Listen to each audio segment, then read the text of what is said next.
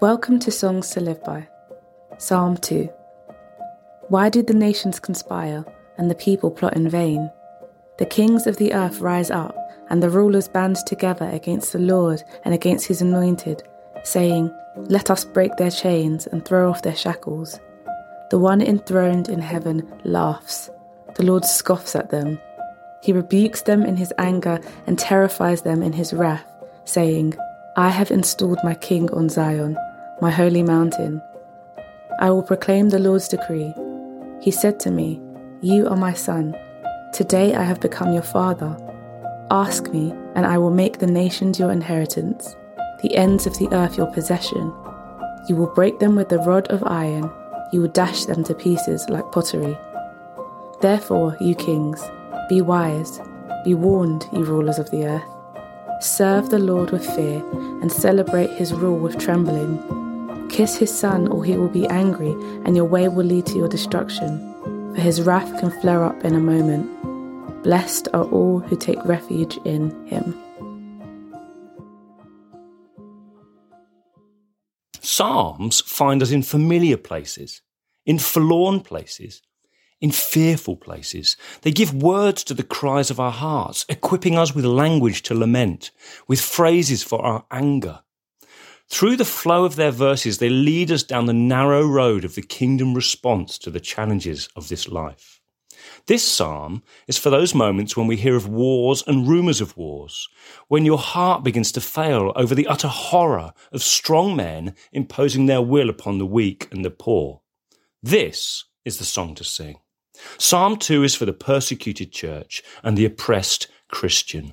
It reminds us that rebellion is real and chaos feels like catastrophe. But there is a plan, and that plan is never in doubt.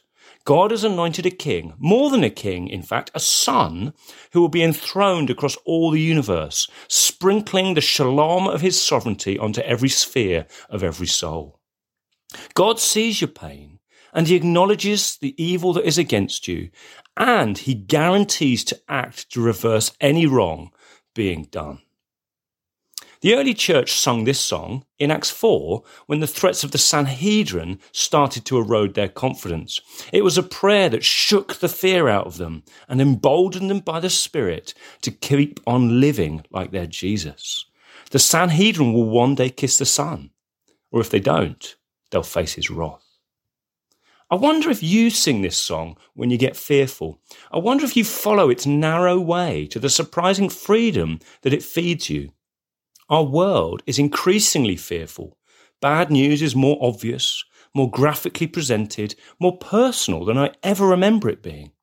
Psalm 2 is not what I would naturally sing in response to bad news. Its willingness to speak of wrath is a narrow road that I find myself wanting to veer away from.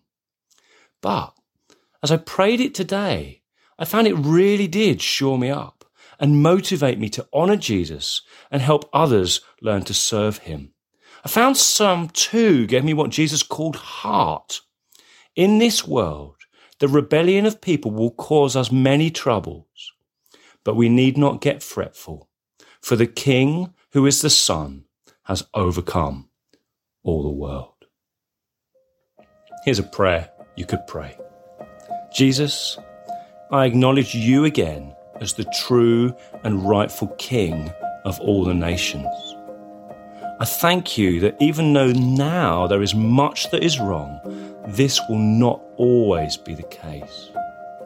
I thank you that you're both willing and able to destroy all that is evil. I ask you to give me boldness to continue to trust in you and to serve you now, even when I feel afraid.